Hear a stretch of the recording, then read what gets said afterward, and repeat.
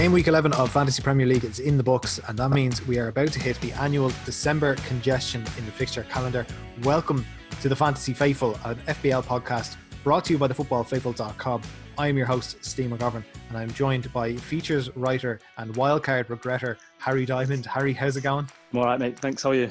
Not too bad. How was your game week? I saw you got 64 points. Not too bad. It was okay. More red arrows, I'm afraid, in the Fantasy Faithful. I got some red arrows.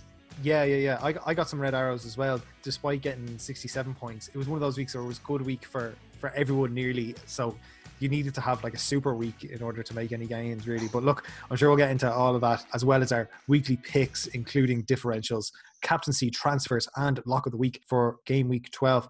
But first up, it's time for some regretsies. Who's Captain Hindsight?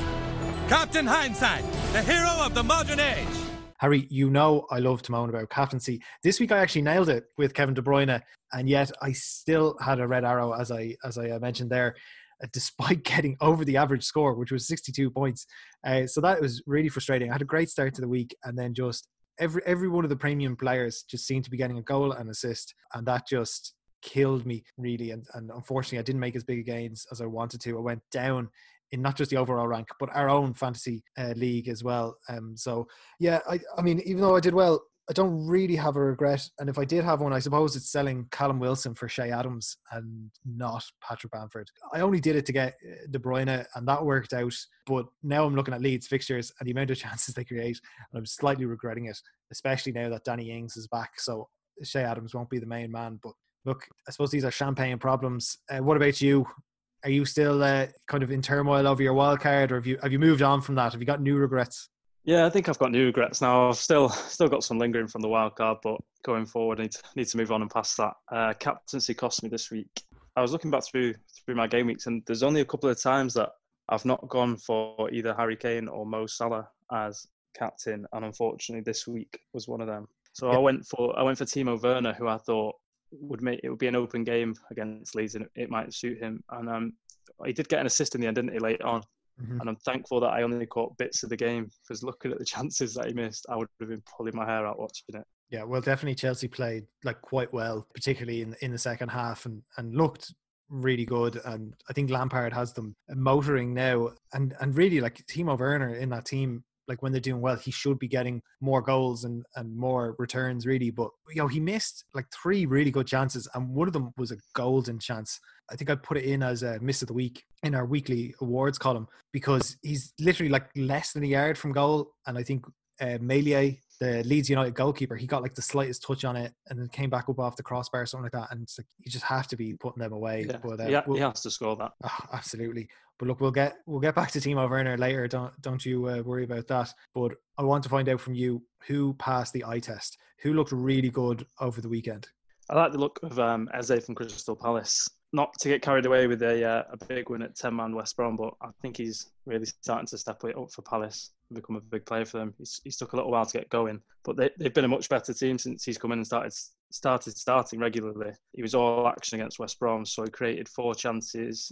He won the most fouls on the pitch, and he ended up with an assist. I think his presence in the team seems to take a bit of the pressure off Zaha, and I think it's a relationship that could benefit both of them going forward.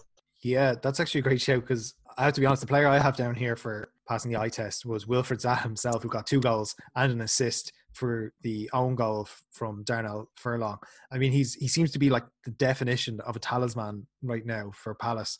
And when they signed Eze, I definitely thought, geez, that actually makes Palace an interesting option going forward in attack, which you don't usually say about them, particularly under Roy Hodgson. But I think you're absolutely spot on there. And I'm definitely looking at Wilfried Zaha and the price he's at.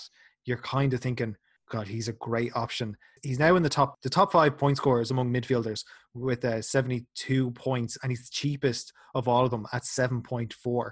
So you just know that when he's playing and when Palace score, he's more than likely going to be involved. I know West Brom had a man sent off, but like that was just such a good performance for him. And to be honest with you, with Palace, you're not always sure if they're going to find the net or not. But with Zaha, like I think they have much better chance. And I know they play Spurs this week, so you're probably not going to consider them for this week. But I mean, going forward, like what an option he is. And I think at his price, definitely thinking about him, I just don't know who the hell I would get rid of in order to get him in. But yeah, interestingly, we both went for Palace players because I think there was a lot of really good performances this week. So just to flip it for a moment, because like we said, it seems like everyone played really well. Who did you think played like poorly over the weekend? I think it has to be Aubameyang for me.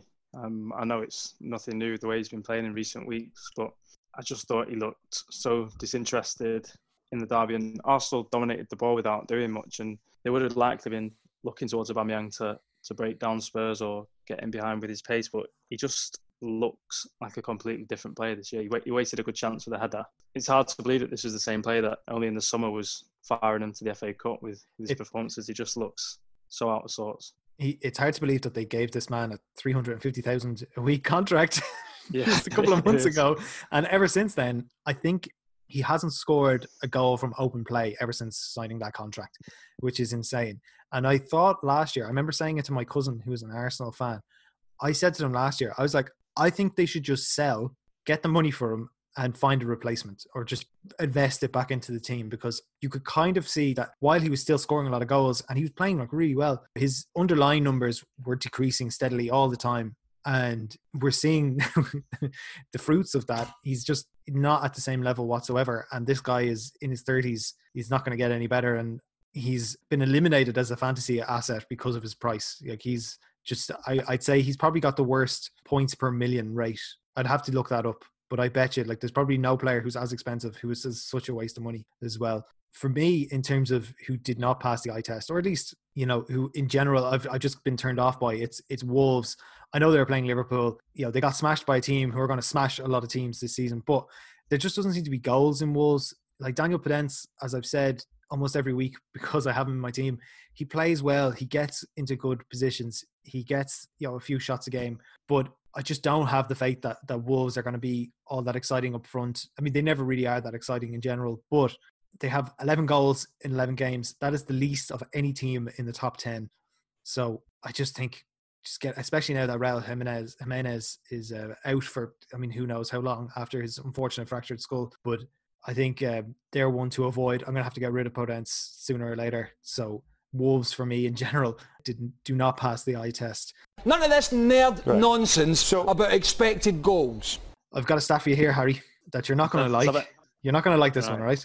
This is via the XG philosophy on Twitter. Timo Werner has missed 6 chances worth 0.40 XG this season. So that means he has missed 6 chances that had about a 40% chance of going in. So it's bad enough that he didn't join Liverpool this year, but now he's hurting you through FPL as well, Harry. Yeah, it's a bit of a double blow, isn't it, really? He's such a frustrating asset to have. I've had him from the start because I'm a big fan of him, and when you watch Chelsea play, he looks really dangerous, and when he explodes with his pace, you think he's in it. He's making things happen, and I feel like the moment I take him out of my team, all these chances will start going in for him because he's getting in the positions over and over again. Yeah, I know. When I got rid of him, my wild card was a game week 3 or game week 4. I got rid of him, and then I think he hauled, like, was it a couple of weeks later he got a few goals, but I was kind of like, no, I can't do this. I can't do this with Timo Werner. Like, I just need someone more dependable. I need somebody who I'm going to count on because there's too much money wrapped up in him to hope that he's going to find his shooting boots. And he will find goals. He will get returns. He did at least get an assist. And, you know, he's getting in too many good positions to not eventually score. So at some point he's going to come good. When that is, I do not know. But this was a thing at Leipzig as well, where he will get plenty of big chances and he'll miss plenty of them. But he will get you a lot of goals as well. You know, he got 29 last season.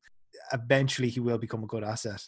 But at the minute, I wouldn't have him over Vardy or Kane, I don't think. So that's my take on Werner anyway. Do you have a stat for me that's going to blow my mind?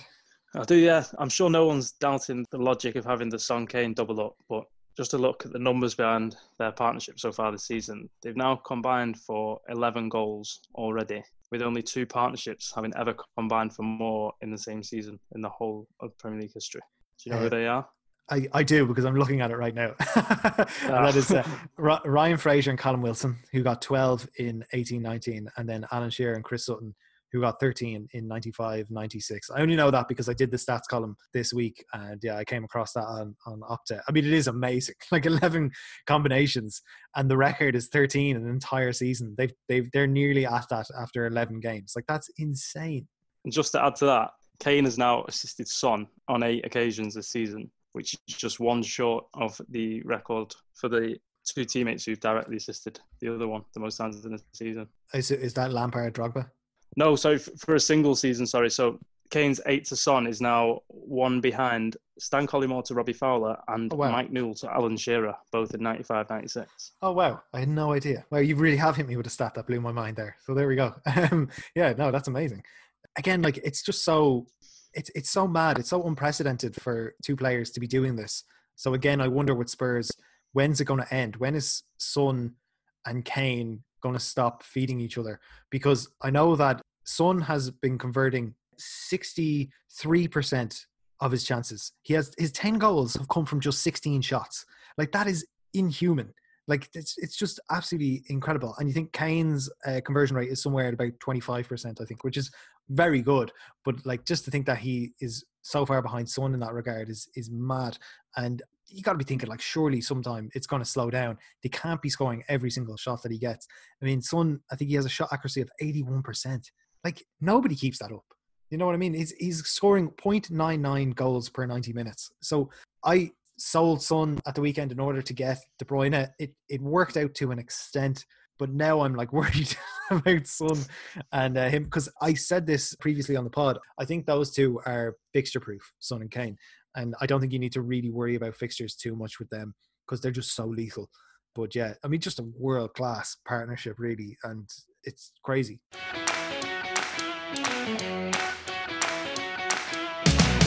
So we might as well move on to differentials then. Harry, who have you got that's going to set you apart this week from the rest of the chasing pack?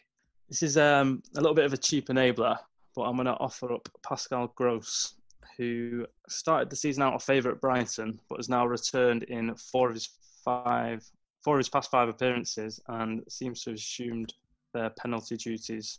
I think if you remember his first season in the Premier League a few years ago, he was really good on. He provided 15 goal involvements in 2017-18. Those numbers have dropped off a little bit, but he seems to be ticking over nicely. And he's 5.8 million, I think it was, he checked. Ownership 0.3. Brighton play Fulham and Sheffield United after visiting Leicester this weekend, so he could prove a good short-term differential. I mean, we've been burned by Brighton on this podcast before, haven't we? Because we like how they play. Some of their underlying numbers are good, and yet they just don't seem to be able to find the goals. So, but I mean, I do like Pascal Gross as a player. For me, I've gone with Eric Dyer, who is only owned by 3.3% of managers, and he costs 5 million. You've probably noticed last few games, Spurs have been doing very well. They've kept 4 clean sheets in a row, so they haven't conceded any goals in the last 4 games. I mean, just a phenomenal run of form for them. They've won 3 of those 4 games. They obviously drew against Chelsea. So really defensively solid. And they've actually kept 5 clean sheets in their last 6 games. So at the minute, they were really, really rolling with that defensive solidity. And if we look at the fixtures, up next, they've got Crystal Palace away. Then they've got Liverpool away, which is obviously going to be a tremendously difficult midweek fixture for them. Then they got Leicester at home and then Wolves away.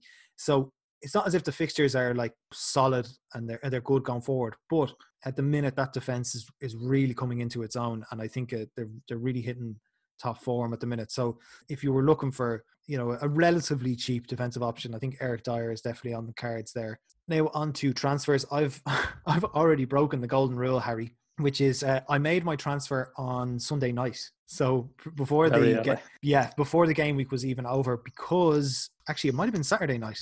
It was Saturday night I made my transfer because this player hadn't even played yet. And in fact, barely played at the weekend. So I don't know if I'm going to regret this or not. But I sold James Rodriguez and I brought in Diogo Jota. I wanted to get in Jota ahead of the Fulham fixture.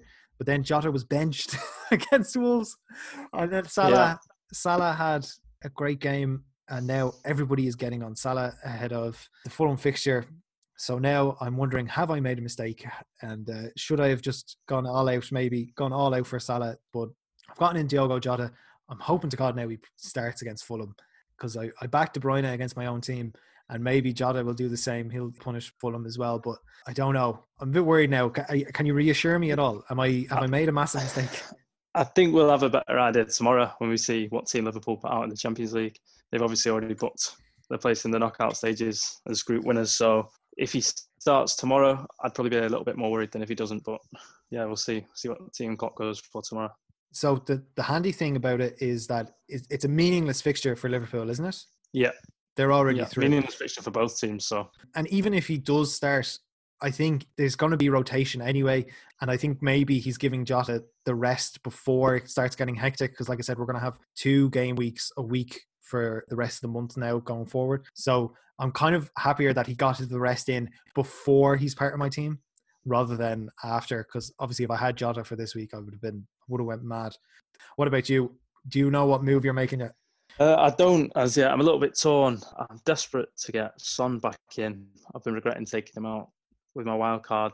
Took him out with Spurs' tough run of fixtures, but the way he's playing and at his price tag, I think he's fixture proof and a season keeper. That's the main thing that you mentioned there is the price tag, because he's playing like one of the top players in the league, but he's so much cheaper. Like 9.5 is really nothing for a player of his quality. And it's making me wonder now if I've got De Bruyne and Fernandes, they're my 2 premiums. And now I'm kind of wondering, do I need to get rid of one of them? So if you were going to bring Son in, who are you going to get rid of?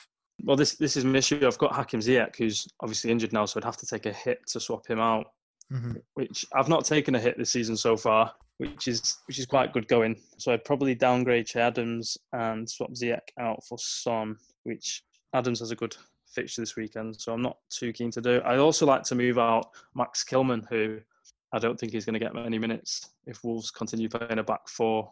His price range makes it difficult to get in a player who plays regularly. I've looked at Jamal Lewis as an option, given Newcastle's fixtures coming up, but obviously with their COVID situation, it's wait to hear more news for that, I think. Yeah, it's interesting. I mean, I would say Hakim Ziyech is probably the best option there to get rid of. I mean, what's the story with him? Out for a few weeks, isn't he? Yeah, it's hamstring, so he's going to miss a few games at least. Yeah, and even then, he hadn't returned in a few games anyway. So I think obviously you want to get rid of him. I mean, I've taken a few hits already this season, so it's all right. Do you think maybe? See, I always find when there's 2 game weeks, it's actually easier to kind of space out your transfers. You don't have to take hits. So maybe do you think you could work towards that? Maybe if you could make a transfer this week, the game week then is just around the corner. Next Tuesday. Possibly. So you could probably make it work in 2. I suppose then if you get Son in, then you're getting Son in for Liverpool. So that's not really the idea. Yeah, that's my issue. And I also think if I do the hit this week, I might only end up with 10 players playing, which isn't ideal because I think I'd drop Adams to Brewster and bring in Son for Ziyech. But Brewster's been on the bench the last few games, hasn't he? Coming on, and Kilman hasn't been playing either as my substitutes. I've also got Nico Williams as a substitute who played last week, but Trent came on, didn't he? So I'm not sure he's going to get much game. So I'm a little bit torn. I could drop Hakim Ziyech for someone cheaper, maybe a Wilfried Zaha or someone like that, but I do want to get Son back in. I've been regretting letting him go. Yeah, I mean, my rationale for getting rid of Son was that, I still got Harry Kane, so I'm covered. And it worked out fine because Harry Kane got a goal and assist as well. So I kind of feel like I don't need 2 Spurs players. And if I was going to have one, I might feel slightly better with Kane because Kane has the penalties. And I kind of feel like he's probably more likely to get something out of a game if there's very few chances. But like I've said with Son, he's just been so clinical this season. We'll see if he can keep that up. I mean, he won't keep it up. He surely won't. Like at some point he's going to slow down.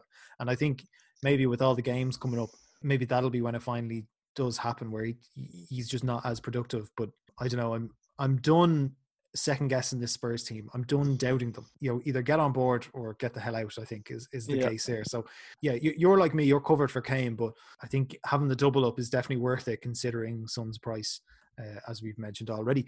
So we might as well move on to captaincy then. And we've already mentioned Mo Salah up against Fulham, who have conceded more big chances in the last 4 game weeks than any other team. It seems like a really obvious one, and yet I do not have Mo Salah. I feel like I should have been planning for this fixture, but I haven't because there's going to be a lot of people, I'd say, triple captaining in this game. Whether that's a smart strategy or not remains to be seen. But I think Mo Salah against Fulham, he probably won't be playing midweek, so he'll be fresh. It could be a bloodbath. So I suppose my question is to you, if you're like me, I mean, for me, it's too late now. I've already made a move. I'd have to get rid of De Bruyne, I suppose. Well, I suppose I could do that. Yeah, I could go De Bruyne to Salah, take a hit. I mean, do you think it's worth it at all costs to get Mo Salah for a captaincy job this week? I think for me, Mo Salah's a season keeper. He's a player that when fit, I'd want him in my team every week. Never mind just the Fulham game. Is it worth taking a hit? Potentially. I mean, he's got the potential to deliver big, hasn't he? I think you're right. I think there will be a lot of triple captains heading on Mo Salah this weekend. Is it worth it? I would say so, but it depends who your changes any other transfer. I think if you're dropping a decent player lower, then maybe not. But I think Mo Salah will do well this weekend. He's 100% getting my captaincy. Yeah, I'm still undecided. I've already changed it like 3 or 4 times. At the minute, I've got it on Kane, but I've already had it on De Bruyne, Bruno, and I've thought about a couple of others like Grealish and Calvert-Lewin.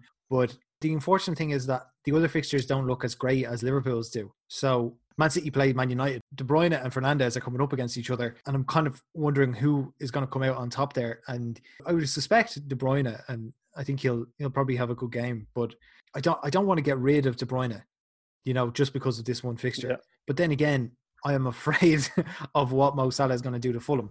So it's a real dilemma here. I think there's going to be a lot of people in the same boat wondering what to do. I think, look, if it's for a captaincy, I think going from De Bruyne to Salah probably makes sense, or one of the other premium players. But if like me, Harry, say you didn't have Salah, who do you think is going to be the best alternative option this week? Will it be Bruno? Will it be Kev, Kane, or somebody else?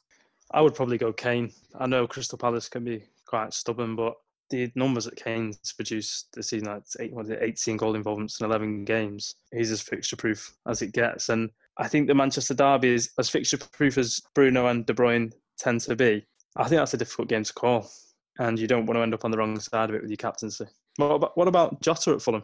You brought him in, haven't you? Yeah, I actually have the vice captaincy on him, and I'm just afraid now because of the benching at the weekend. Yeah. Look, I think he probably will start. I think it'll probably be fine, but I'm just cautious. I'm just wary, and I like how. I mean, Crystal Palace is exactly the kind of game that you could see Tottenham getting frustrated. Just that Palace will be exactly the type of team that will clog them up and not give them anything. We saw earlier this season against Burnley, who have not been a good team, but Burnley kept Spurs out for the majority of the game, and it was only a late header from Son that won the game for them. West Brom too. I was literally just about to say that. Yes, West Brom, great example. Kane got the winner there, and you would expect a team of Tottenham's caliber to be rolling over these teams, but in fact, it's been the opposite. Like, they've rolled over good teams like Southampton, Man United. They got 3 goals against West Ham, who've been a decent team this season. 2-0 win over Man City, 2-0 win over Arsenal. But it's teams you would expect them to just hammer, that they've only got narrow wins over. And Newcastle is another example. They should have been out of sight in that game. They only scored 1 goal, ended up conceding. It was wrong, but they ended up conceding a last-minute penalty.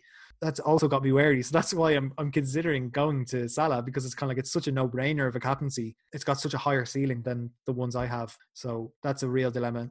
And I think I'm going to come out on the wrong side of it. So there we go. To be Smooth Jimmy's Lock of the Week. Ooh, that's a big lock, all right. Lock of the Week. It's going to be an easy one this week, isn't it?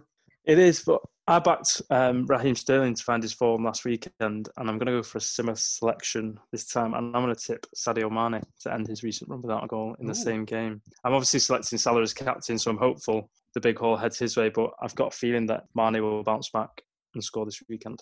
Interesting call. Yeah, you did nail it, to be fair, with Sterling last week, and he looked pretty good.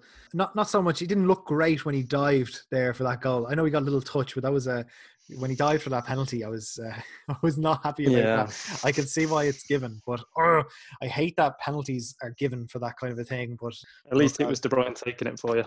Well, that was the thing. It takes the sting out of it, doesn't it? De Bruyne, and the other thing was that it was funny because obviously I was happy that the scoreline was kept relatively low, but then you see De Bruyne and you're kind of like, he should have had so many more returns. He should have absolutely smashed us. He actually had a good few chances there to get more out of the game, and he didn't. But it does at least take the sting out of it when the player who's destroying your own team is your captain in FPL. For me, I'm actually looking right? You're not going to believe this. I'm actually looking at Timo Werner for Chelsea against Everton because I just feel like Everton, the way they're conceding goals at the minute, they just don't seem to be very solid at the back, and Chelsea are just, I don't know, they're like I said, they're really motoring along nicely. So maybe Timo Werner is the wrong person. Who would you pick in terms of Chelsea? Who do you think is like Olivier Giroud? I'll tell you what, I'm going to say Olivier Giroud is my lock of the week. Yeah, he's the man in form, isn't he? But I'm hopeful that you're right on the Timo Werner call, since I've been banging the drum for him. Yeah, he owes me some returns from last week. Yeah, and it should be mentioned as well, by the way, Timo Werner has 4 goals and 4 assists from 11 games. So he's not been completely useless, but like he should have doubled that goals tally at least by now. But yeah, Olivier Giroud, I got to tell you, Harry, he's one of my favourite players. I love Olivier Giroud. He's so underrated, isn't he? I think, do you know what? I think he is rated because, as a friend of mine on Twitter said, he plays for Chelsea. He has played for Arsenal. He's won a World Cup. He's won several trophies. He won Liga with Montpellier, funnily enough, and one of the biggest kind of shock league title wins in recent memory. He is quite rated, but I see where the underrated thing comes from. But I think rather he's been disrespected. And I think people haven't given him enough credit for how good he's I don't been. know. I feel like I can understand it a little bit now where he's in his career now. He's what, 34, but I feel like he's always, especially since he's been in the Premier League anyway, he's always been like, never been an automatic starter, has he? I think in some of the Arsenal teams particularly that he played in, he probably could have played every week. I know he was there when Van Persie was there and stuff, but underused, I would say, probably maybe. When he was the kind of main striker, I think he just got, like I said, he got a lot of disrespect, and people were kind of like, well, this guy isn't going to lead us to a title. And, maybe that's fair enough. Maybe he wasn't prolific enough for that. But like, this was a guy who came from France for something like a 12 million fee initially. And when you think of like the return that they got for him, like that's an amazing fee to get for a player like that. And it's deeply, deeply ironic to me that now you're looking at Arsenal and you're thinking, God, they could do with a striker like Olivier Giroud. yeah, exactly. Yeah, I love Olivier. I hope he gets the respect he deserves this season. And it'll be interesting to see where he goes in January. Does he stay? Does he leave? Because please stay in Southwest London, please. Yeah, he won't need to move house, will he? Perfect. Maybe we could do a swap, him and Mitrovic. I mean, that would be ideal. No, I want to keep Mitrovic, but I would take Olivier in a heartbeat. So yeah, that's not a lock of the week I expected to be doing this week, but I'm going to go for it. Just going to go for it and say Olivier Giroud is my lock of the week. Right. I think that's the end of this week's episode, Harry. So all that's left for me to say is thank you very much for joining me today. Pleasure as always. Thank you everyone for listening. If you want to join our mini league, you can just use the code QCEY3L or just hit the auto join link in the episode description. Make sure to follow us on all of our social channels. Check out the 90s Football Hall of Fame podcast, and good luck this weekend in FPL.